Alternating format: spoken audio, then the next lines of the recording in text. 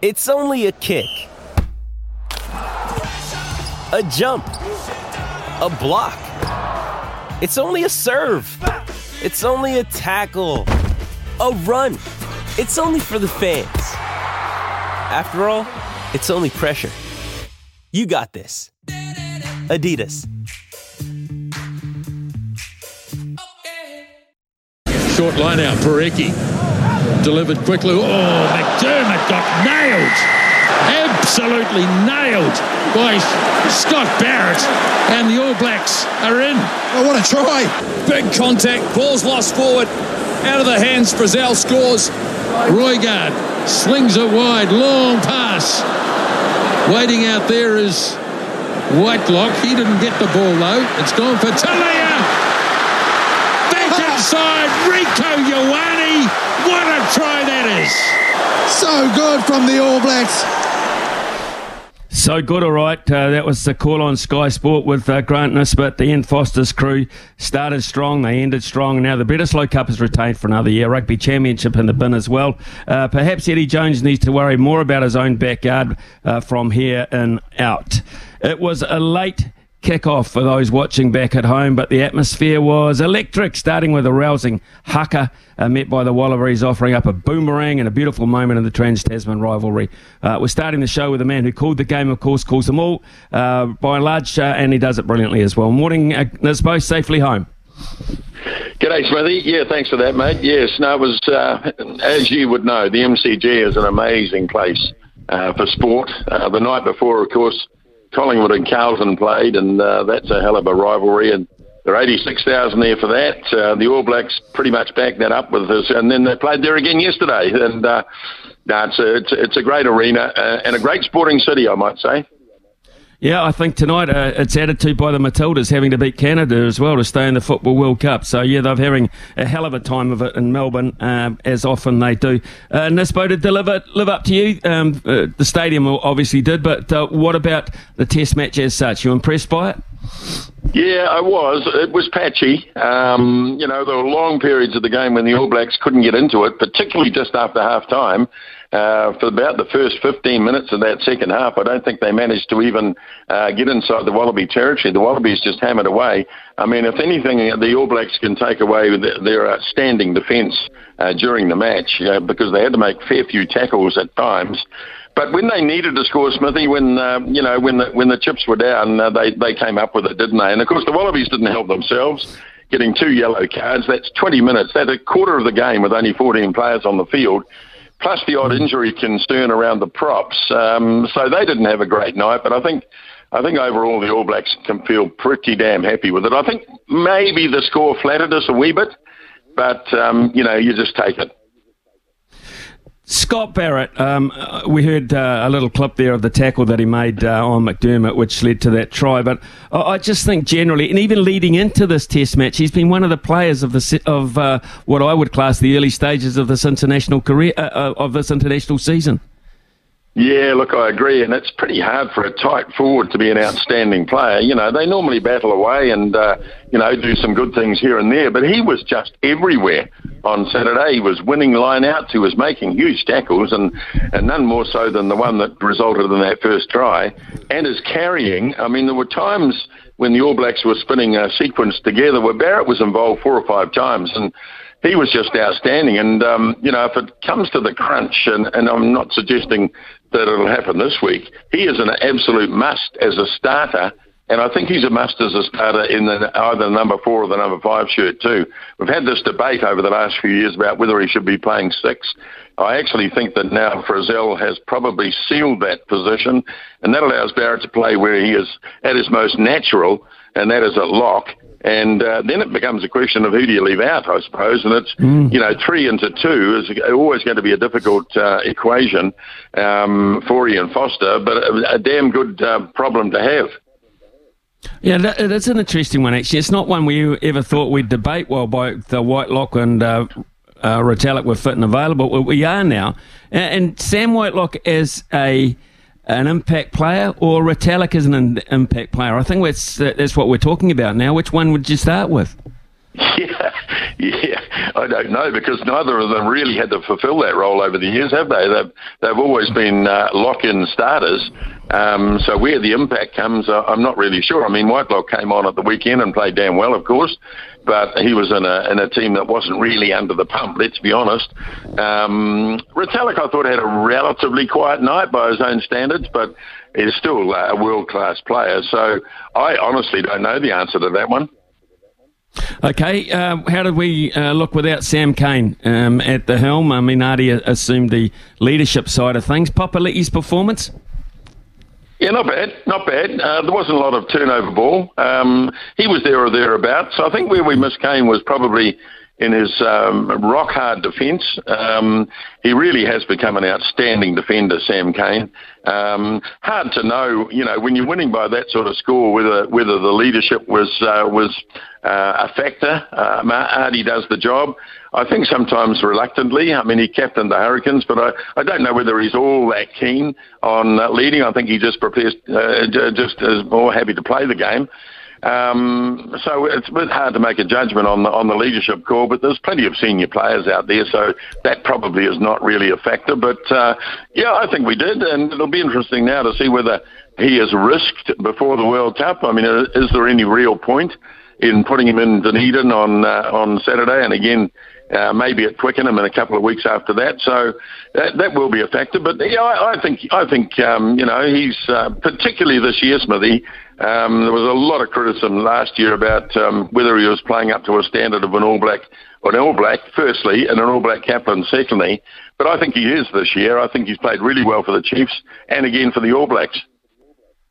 Right, okay. Let's look at a backline, Nisbo, and to be perfectly honest, there will be changes this week because he can afford to tinker, but are we seeing that starting backline? Have we seen that in the last couple of tests?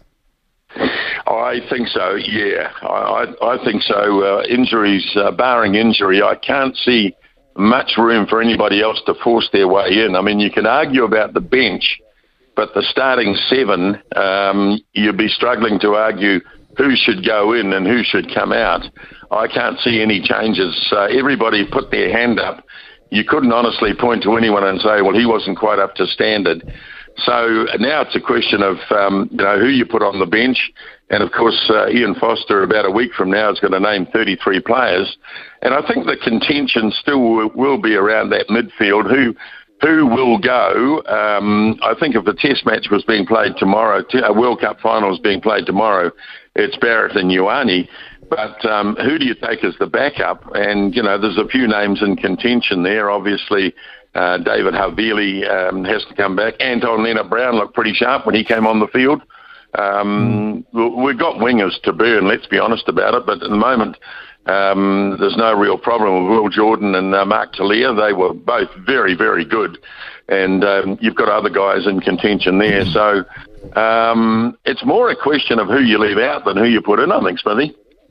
Well, that's an interesting point because throughout that, Nisbett, we never really discussed the Super Rugby player or two of the Super Rugby players of the year, Mackenzie or Stevenson. They didn't even get a mention. No, well, look, I think Mackenzie is a lock-in for the World Cup because of that ability that he has displayed to play at 10 and obviously at fullback. Stevenson was there as cover. He's still there. But I just don't know whether, you'd expect him, if he remains in contention, I think he'd have to get a run this week, either starting or off the bench. Other than that, I think probably his chances are pretty slim. Same applies to Dallas McLeod. He came in with a fair old fanfare when the All Black team was announced, but hasn't been cited.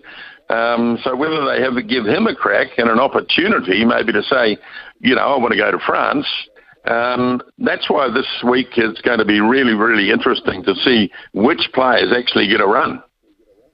Yeah, I totally agree. I think if you aren't in the mix this weekend, then I think you're looking like staying home and watching it with the rest of us back here. Look, let's talk a little bit about the Wallabies. Of course, an afternoon game this weekend, which I find quite interesting and under the roof, but that's cool. I guess it's because it clashes with something. Is there a definitive reason why, Nisbett? Yeah, I think it's more to do with FIFA than anything else, Smithy. I think FIFA have sort of hijacked these stadiums around New Zealand, fair enough, for the next month or so, and in a strange sort of way, they've conceded that the All Blacks can play at one of their grounds, but I think there is some sort of stipulation that it can't clash with any of the FIFA Women's World Cup matches. So presumably somewhere in maybe New Zealand or Australia next Saturday evening there is a game, and they don't want to clash. So they've said you can have the stadium, but you're going to have to play it at a certain time, and that's why it's being played in the afternoon. It's quite intriguing to have someone boss rugby around like that, I've got to say, particularly in this neck of the woods. Hey, Nisbett, that's the other thing. I understand that the All Blacks, for the bulk of this week, are going to do their preparations in Christchurch. I would imagine that's for pretty much the same reason, because FIFA aren't in Christchurch. Yeah, I think so. Yeah, it's pretty sensible, isn't it? There's probably not a lot of grounds available down there in Dunedin, and so you're right, the All Blacks are in Christchurch. I think they flew there yesterday. Right, okay, let's briefly look at Eddie Jones's plight, and I think it is a bit of a plight now, and more injury problems. I think Alan Alatoa is perhaps gone from the World Cup, which is one of his strengths. I mean, he's a leader as well, so another issue for Eddie Jones. I mean, he's either playing a hell of a game of bluff or he's in big trouble, I reckon. Yeah, look, I remember thinking back to 2015 when Michael Cheika took his team to the World Cup, and I don't know whether the form was quite as bad as what 8 years on the Wallaby form is, but of course they got all the way through to the final. They've got a nice draw at the World Cup, there's no doubt about that. I mean, the All Blacks are certainly on the tougher side of the draw. So there won't be too many excuses when they get to France, really, because their opposition won't be anything like what the All Blacks have to face. But nevertheless, I think it just shows up again the lack of depth in Australian rugby. Unfortunately, that's just the way it is. And they're just on one of those cycles where they haven't got too many world-class players. If you were naming a world team tomorrow, excuse me, I don't think you'd find any Wallabies in there, Smithy. So, yeah, and it was, and to lose their captain in the night, and then the guy that came on and replaced him, he was dinged early as well, and it called into question the depth in Australian rugby big time, didn't it? And yes, he has some real issues. He's got some talented players, but whether they're going to show that talent in the immediate future, I'm not sure. It was a brave move to go with McDermott and Carter Gordon. Didn't really come off. I thought Gordon's kicking was pretty average on occasions, but he is the future of Australian number 10 rugby. You can't look at Quade Cooper as the future. He's, I think, 35 years of age, so they've got to go somewhere, and I think this bloke will be good in the years to come. But in World Cup year, things are looking pretty damn grim for them. Yeah, I think they are, absolutely. And we spoke to Andrew Slack, we've spoken to Peter Fitzsimons, and none of them are talking with great ideals or great optimism about what's coming up for them. What is coming up, though, of course, is this clash we've talked about this weekend. From an All Black point of view, who would you not want to risk at this point now? I mean, they're naming the World Cup squad on August 7th, so this is the last outing. This is the last chance saloon. Or is Ian Foster, Joe Schmidt, Jason Ryan, are they pretty much sorted, do you feel?